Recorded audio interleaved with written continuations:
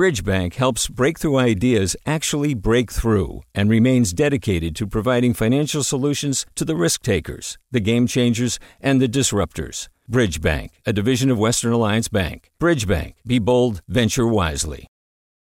Hey, it's Avery Trufelman, host of Articles of Interest, and I've got to say, I've been a fan of KQED ever since I was a little kid, and I would come out to San Francisco to visit my grandma. It was just what we'd always turn on every time we got in the car, every time we were making dinner and turning on the radio. It was always KQED.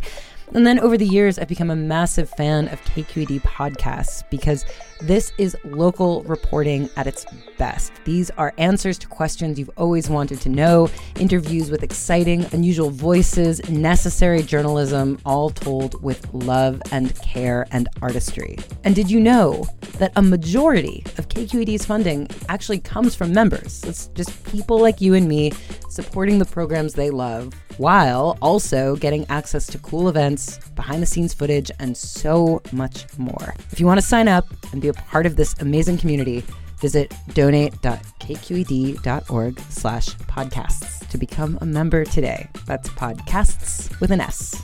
Thank you for listening, and thank you for your support. From KQED.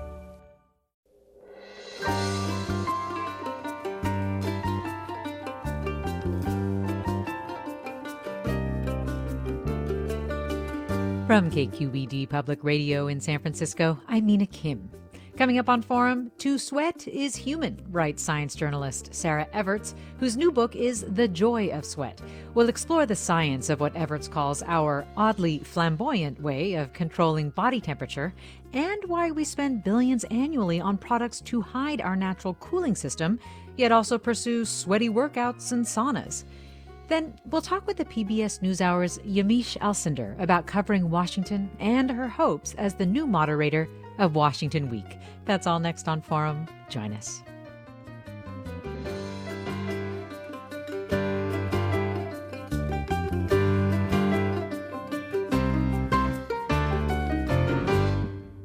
This is Forum. I'm Mina Kim. And in this hour, we're going to talk about sweat. Sarah Everts, journalist and associate professor in digital science journalism at Carleton University, has written a whole book about it. And honestly, I never realized sweat was so interesting. It's called The Joy of Sweat, The Strange Science of Perspiration. And Sarah Everts, welcome to Forum. Hey, it's great to be here. You really have opened my eyes to how underappreciated sweat is. For starters, it keeps us alive, right? Yeah, it's our superpower, actually. It's kind of one of the amazing things that, humans do better than almost any other animal. And it's, for better or for worse, allowed us to live almost anywhere in the world and kind of dominate this planet. So, it saddens me when people complain about their sweat. Its main function is to regulate our body temperature, correct? Yeah, so when our core temperature rises, our 2 to 5 million sweat glands, I have 3, I got mine counted, 3 million. Wow. They get the message to open up, and when sweat reaches your skin, it evaporates thanks to the body heat that you have and effectively whisks your heat out into the atmosphere. And evolutionary biologists count sweat as, one of our unique human things like big brains and near nakedness. And in fact, our nakedness provides this amazing platform for evaporation, because you can imagine if we were hairier, it would be harder to evaporate away sweat, which means it'd be harder to cool down while running and while on the move. And if you think about, dogs cool down by panting because the only real estate that they have that's naked is their tongue. So they're relying on saliva. Meanwhile, we have our sweat glands, millions of them, entirely devoted to this one job. Yes, I thought it was so interesting when you were talking about the ways that other animals do try to regulate their temperatures, like vultures pooping on their legs, I think you said. Yes. I mean, when you know what kind of destiny evolution could have dished us, sweat is so much better. So for example, seals will urinate on themselves to get themselves wet enough so that they can evaporate away their body heat. And, you know, saliva, chimps pant, there's poop, there's vomit. And, you know, instead of all of these other bodily fluids that other animals dispatch onto the surface of their bodies to, you know, evaporate away their body heat, we not only have glands specifically for this purpose, but we've got, this enormous real estate, our whole body, off of which we can do this. So, if this is such a unique superpower, why do we try so hard to mask it? You know, I have thought a lot about this, and I think that there's like a couple of things going on. So, you know, unlike other bodily functions that could cause us some mortification, like, you know, a burping incident or a fart or things like that. I know we've gone there already. Sorry. So those are our bodily functions you can hold back even just for a microsecond so that you can, you know, step away from a social situation and, you know, deal with it. Whereas sweating, when your body gets the cool down directive, there is nothing you can do to stop it. And so it's this kind of, you know, it keeps us honest, and also it's out of our control. And gosh, in this era of curated online personalities, and just, you know, in this era of liking to be in control, sweating just is not something we like to do without being able to control it. And you've also talked about how basically corporate marketing has made us self-conscious about sweating. Yeah. So for most of human history, we've relied on, you know, some combination of either, you know, washing with water, maybe soap, and lobbing on perfume to either overwhelm or complement our body odor. But, you know, it's around the turn of the 20th century that some of these products start getting invented to deal with body odor. And I would like take a real quick segue to say that, you know, that the liquid salty stuff that cools us down, that is not primarily responsible for that stinky pong that comes from your armpits. That's a second kind of sweat gland that gets functional at puberty. And its sweat is actually kind of waxy, more like your earwax. And it's bacteria living in your armpits that, you know, eat that earwax.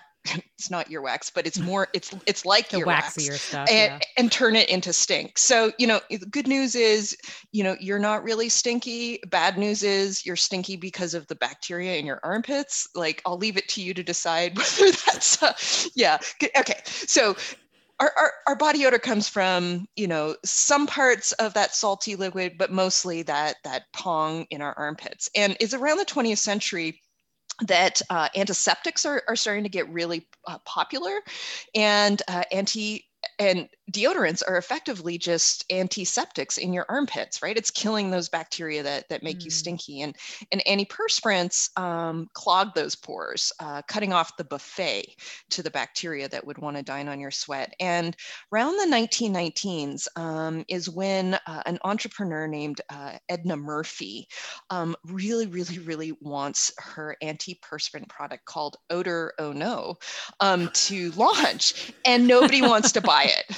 And this was like the situation for a lot of these early entrepreneurs, because, you know, it's the tail end of the Victorian era. People are mortified by bodily fluids more so than they are now. And also everybody thinks, you know, quite frankly, I use soap and water, I use perfume, I don't need this product. And so she hires J. Walter Thompson, which is a New York agency. She's based in Ohio, and they just open an office in I think Cincinnati, and they hire a guy who is a former traveling Bible salesman to start being a copywriter. His name's James Webb, and his idea is to put the fear of stink in women of America. And he comes up with this amazing ad that goes something like, in the curve of a woman's arm. And it goes on to say that, it should be this beautiful, dainty thing, but actually it's stinky. And not only is it stinky, but there are people gossiping about you. And worst of all, it's not going to allow you to find yourself a man. It's 1919, right? So you're not going to get married. And this is called whisper copy, this putting fear of social isolation, which gets used in all sorts of other products and all sorts of other marketing. But, even though many readers of this ad, it was published in Ladies' Home Journal, were so offended that they canceled their subscription, many more were motivated to buy Odor Ono. And soon, like, everybody in the industry is using the same strategy, so that, just a few years later, you see ads that start off, beautiful but dumb. She's never learned, the truth about long-lasting charm, which is, wear deodorant. So there's this other thing at play with our mortification about sweat, and it's, manufactured humiliation, thanks to marketers. Odor Ono. I know, isn't that the best name? Sarah Efforts, Associate Professor and Chair in Digital Science Journalism at Carleton University in Ottawa, is here with us talking about her new book, The Joy of Sweat. What are your questions about the science of sweat, listeners? Are you self-conscious about sweating, or do you seek out opportunities to work up a good sweat? You can tell us at 866-733-6786, 866-733-6786. You can also get in touch on Twitter or Facebook at KQED Forum, or email us, forum@kqed.org. So I was really surprised to learn, Sarah Everts, about the components of sweat, that it is sourced from the liquid parts of blood. Can you talk about this?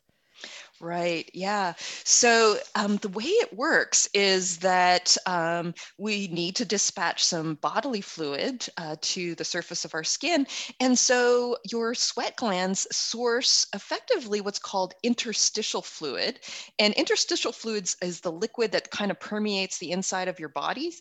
And that's sourced from blood plasma. So effectively, sweat is blood minus the big stuff like red blood cells and platelets, which means that anything circulating in your sweat, circulating in your blood can come out in your sweat, both the good stuff and the bad stuff. So, vitamins, hormones, glucose, your body's energy molecule, as well as, stuff your body would like to get rid of. But this leads me to like the biggest sweat myth around, which is that it's a detox strategy, right? No, because if you were to detox by sweating, because sweat is sourced from the liquidy parts of your blood, you would have to lose all the liquidy parts of your blood, leaving you completely dehydrated and probably dead. So instead, your blood is filtered by your kidney, which, takes out the nasty stuff and dispatches it in pee. And your sweat is, just for cooling, and anything that's coming out, whether it's good or bad, is just along for the ride. It's there incidentally. Incredible. So sweat is not a chemical detox, but we have about a minute, but can you tell the story of the nurse in South Africa and what that helped you realize about how this comes out in sweat, the things that come out in sweat? Right. So we've all had a hard night of hummus or alcohol, and we come out stinking of garlic or perhaps booze. But this woman shows up in a dermatology office because her sweat has turned red, and they do not know what the heck is going on. And finally, they track it down to her obsessive predilection for this spicy tomato corn chip, and she was eating 45 bags a week, and so she like the red flavoring dyes were percolating out in her sweat, in part because her blood was just chock full of this chemical. So yeah, anything can come out in sweat. And mostly it's not colorful, but another guy who drank too much cranberry juice also turned his sweat red. Another one who is obsessed with a laxative that had a yellow coating turned his yellow. Yeah, there are some cases of chrome hydrosis, which takes the whole taboo and stress and anxiety about sweating to a whole nother level, because you're literally sweating colorful sweat. Wow. Well, let me add as one of my listener questions, What do you think is in your sweat? We'll be talking more about sweat, and you can share your thoughts after the break. I'm Mina Kim. You're listening to Forum.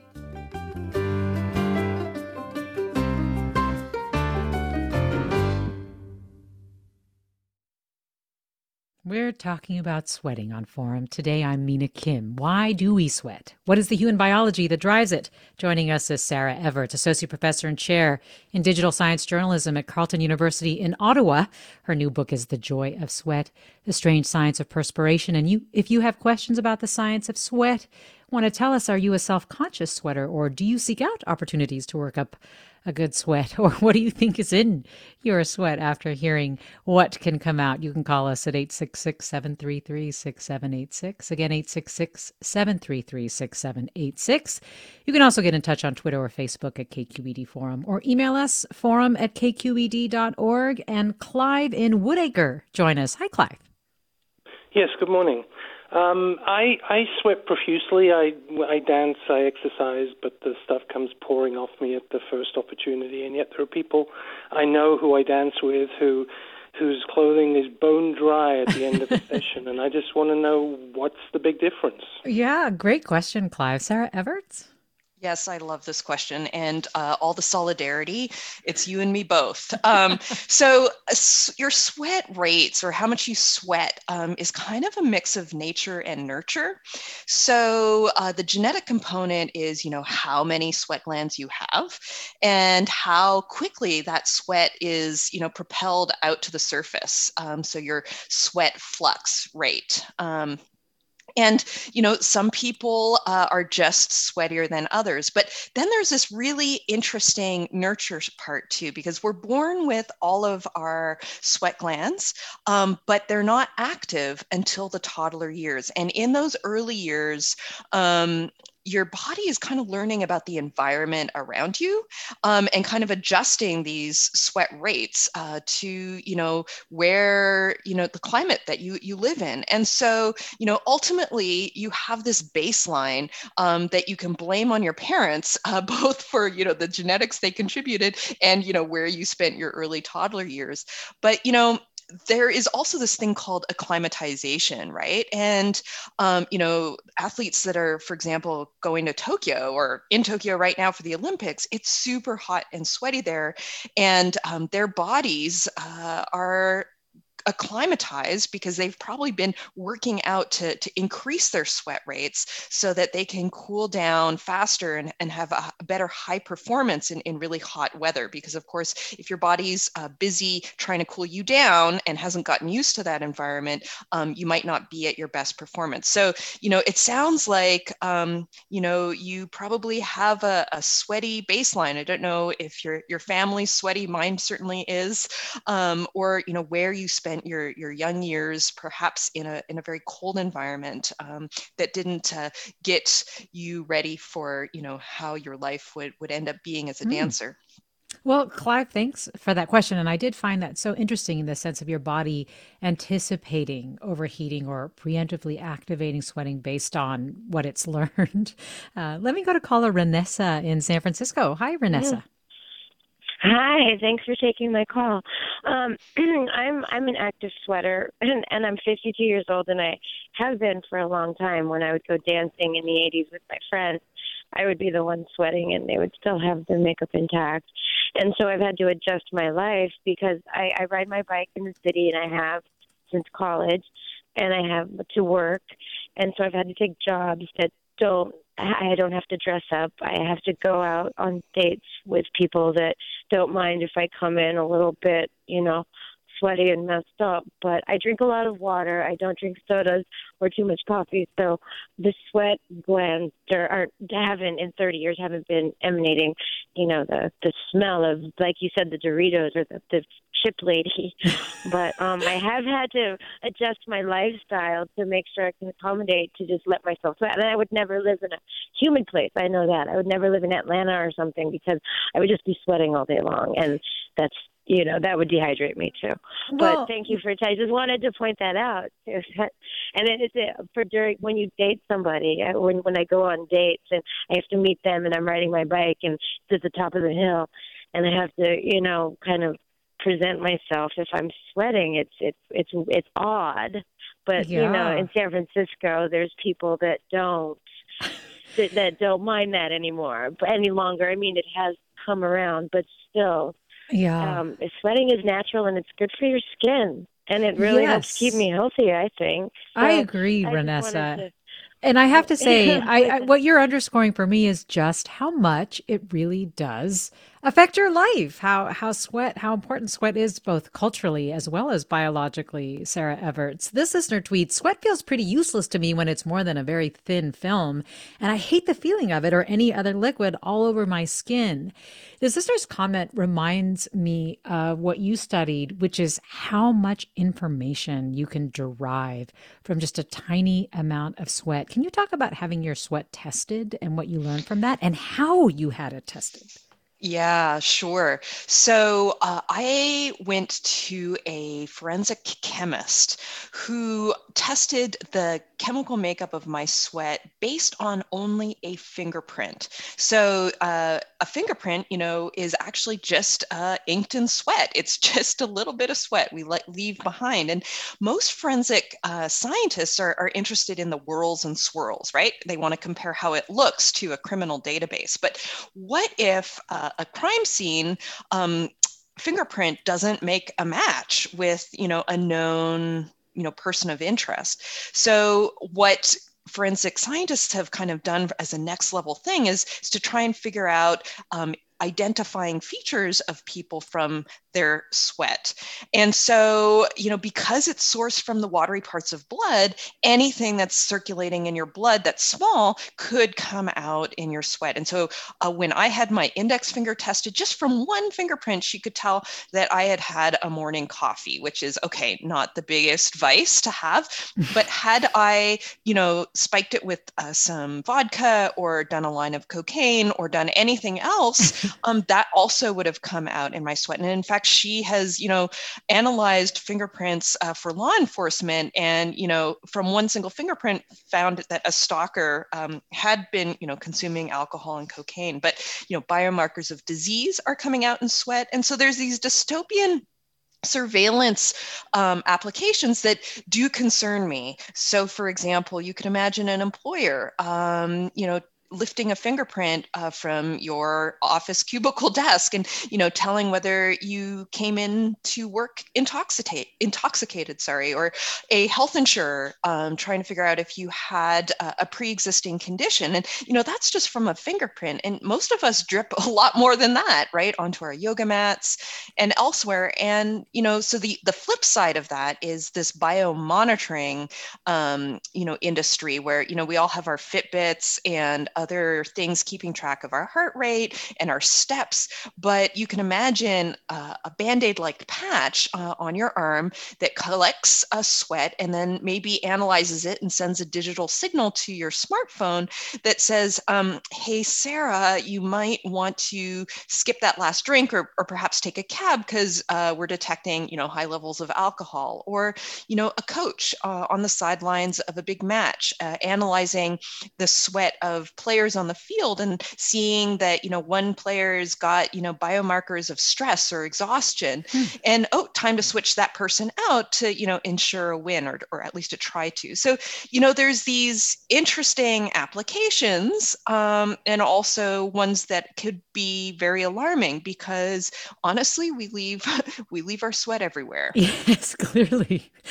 Let me go to Corey in Oxnard next. Hi, Corey. Hi.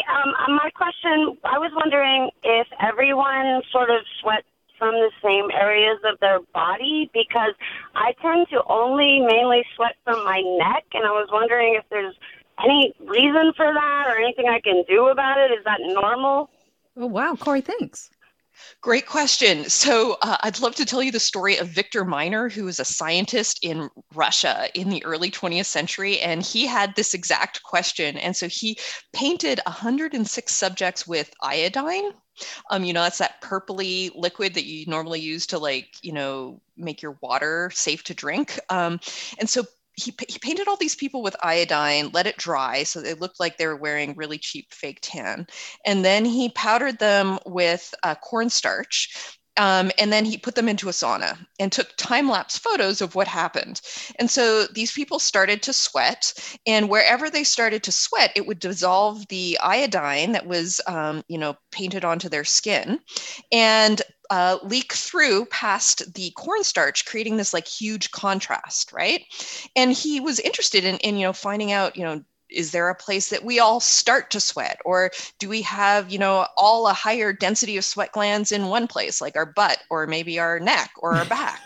And he found out that, we're all really, really different. And where you start to sweat is different from me. And, I think that that's probably just your genetics.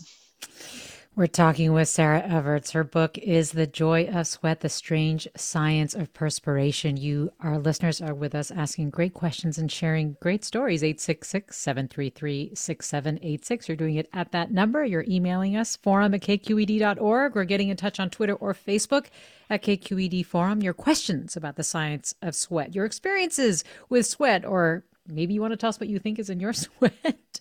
I know you said, Sarah Everts, that sweat is not detoxifying. But you mentioning saunas just now makes me wonder why, though, when we sweat a lot, do we feel cleansed? Like, why do we feel amazing after a heavy sweat? People who do hot yoga, too, or things like that. Like, what is it then? Super great question. Sweating is not a chemical detox strategy, so you're not actually getting rid of nasty chemicals that way. However, when you sweat a lot, what is actually happening is your blood starts rushing by, your heart starts beating faster, because effectively what it's trying to do is push hot blood from your interior up to the surface of your skin so that it can cool down as it swooshes by from the sweat evaporation, and then return to your hot core interior. And so this turns out to be a workout for your heart with a lot of knockdown effects in terms of happy biochemistry. So you produce epinephrine, you produce endorphins, which are often, thought to be involved in a runner's high. So you get these happy feelings that make you feel so euphoric that you think, okay, I've just detoxed emotionally. I must also have detoxed chemically. But, whereas the former is true, the latter is not. And so you're producing these happy chemicals when you either, exercise profusely or sit in a sauna profusely. And it's also actually good for your health. So a lot of spas make a lot of spurious claims. So sweating in a sauna does not cure cancer. But what it does do is it gives your heart a workout. And this, in a very large Finnish study over many decades, showed that people who sweat in a sauna 4 times a week had a lower incidence of cardiac arrest and other heart disease. So yes, there are some emotional benefits and even some health benefits to sweating profusely in a sauna, or a banya, or a jjimjilbang. It's what they do in Korea. It's not a chemical detox strategy. You are not getting rid of the nasty chemicals in your body, because if you did, then you would have to completely dehydrate all the liquid in your blood, and that would be bad.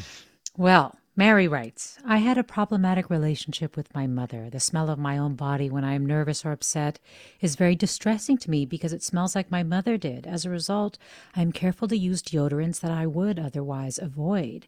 Lucy writes, I noticed sweat has very distinct smells depending on whether it comes from exercise versus stress. My sweat was extra stinky when I was teaching my daughter to drive. Can you explain the difference?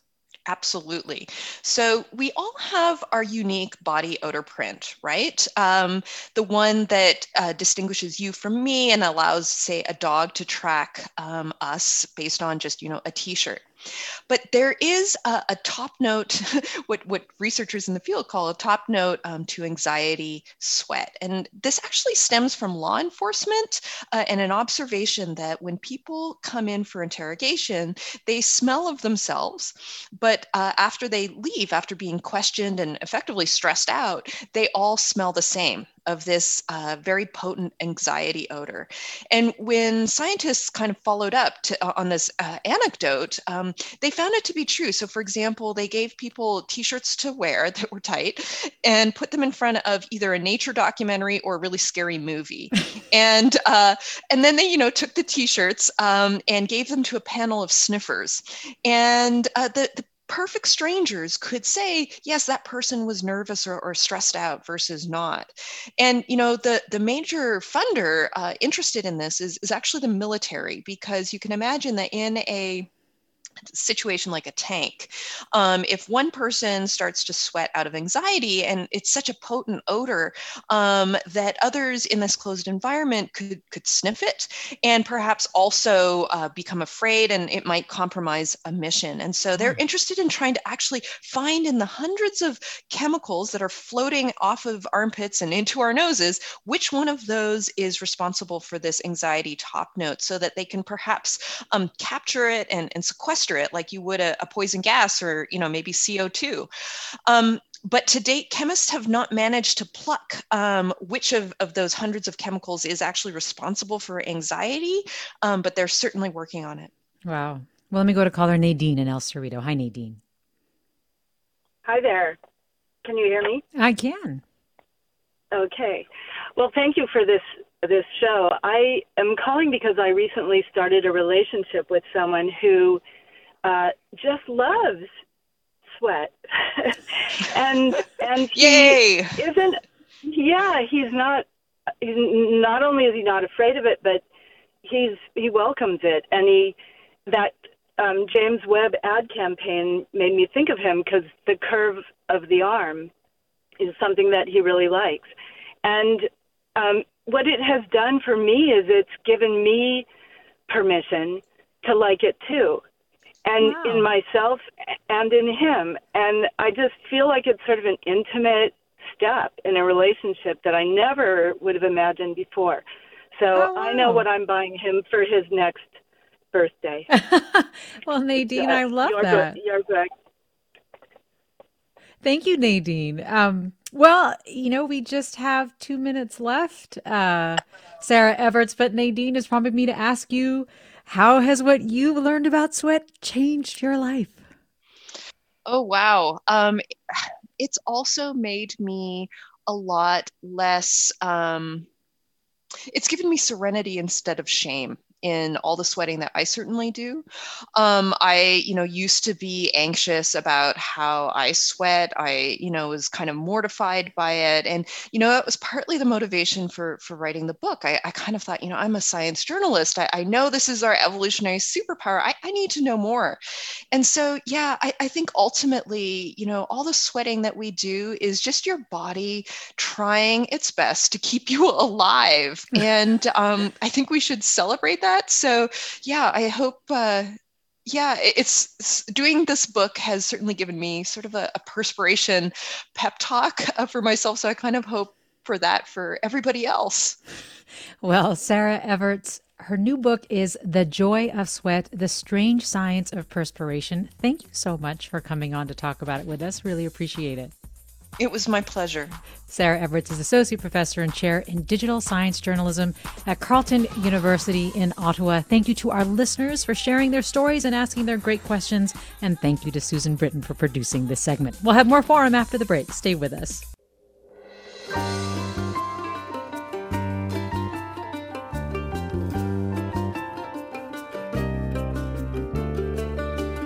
Coming up Monday on Forum, we'll talk about the imperiled orcas of the Pacific Northwest with Seattle Times environment reporter Linda Mapes, whose new book explores the southern resident orcas' remarkable intelligence and communication skills, and why their once robust population has fallen so sharply. To listen to past shows and subscribe to our podcast, visit kqed.org/forum. For the latest updates on our programs and guests, find us on Facebook and follow us on Twitter. We're at KQED Forum.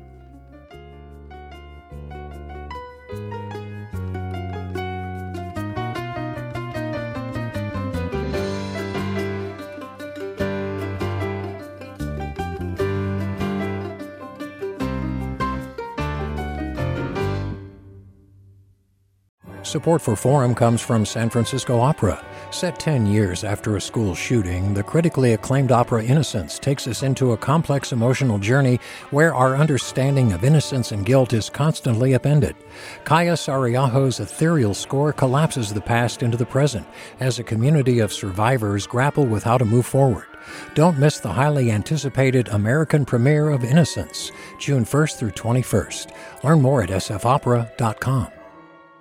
We've all got those parts of our house where the internet just won't go. Well, if you had wall-to-wall Wi-Fi from Xfinity, you could worry less about dead spots. Because with wall-to-wall Wi-Fi from Xfinity, you get fast speeds, reliable connection in every room, and power for all of your devices, even when everyone's online. That's wall-to-wall Wi-Fi only with Xfinity. Restrictions apply, not available in all areas. Actual speeds vary.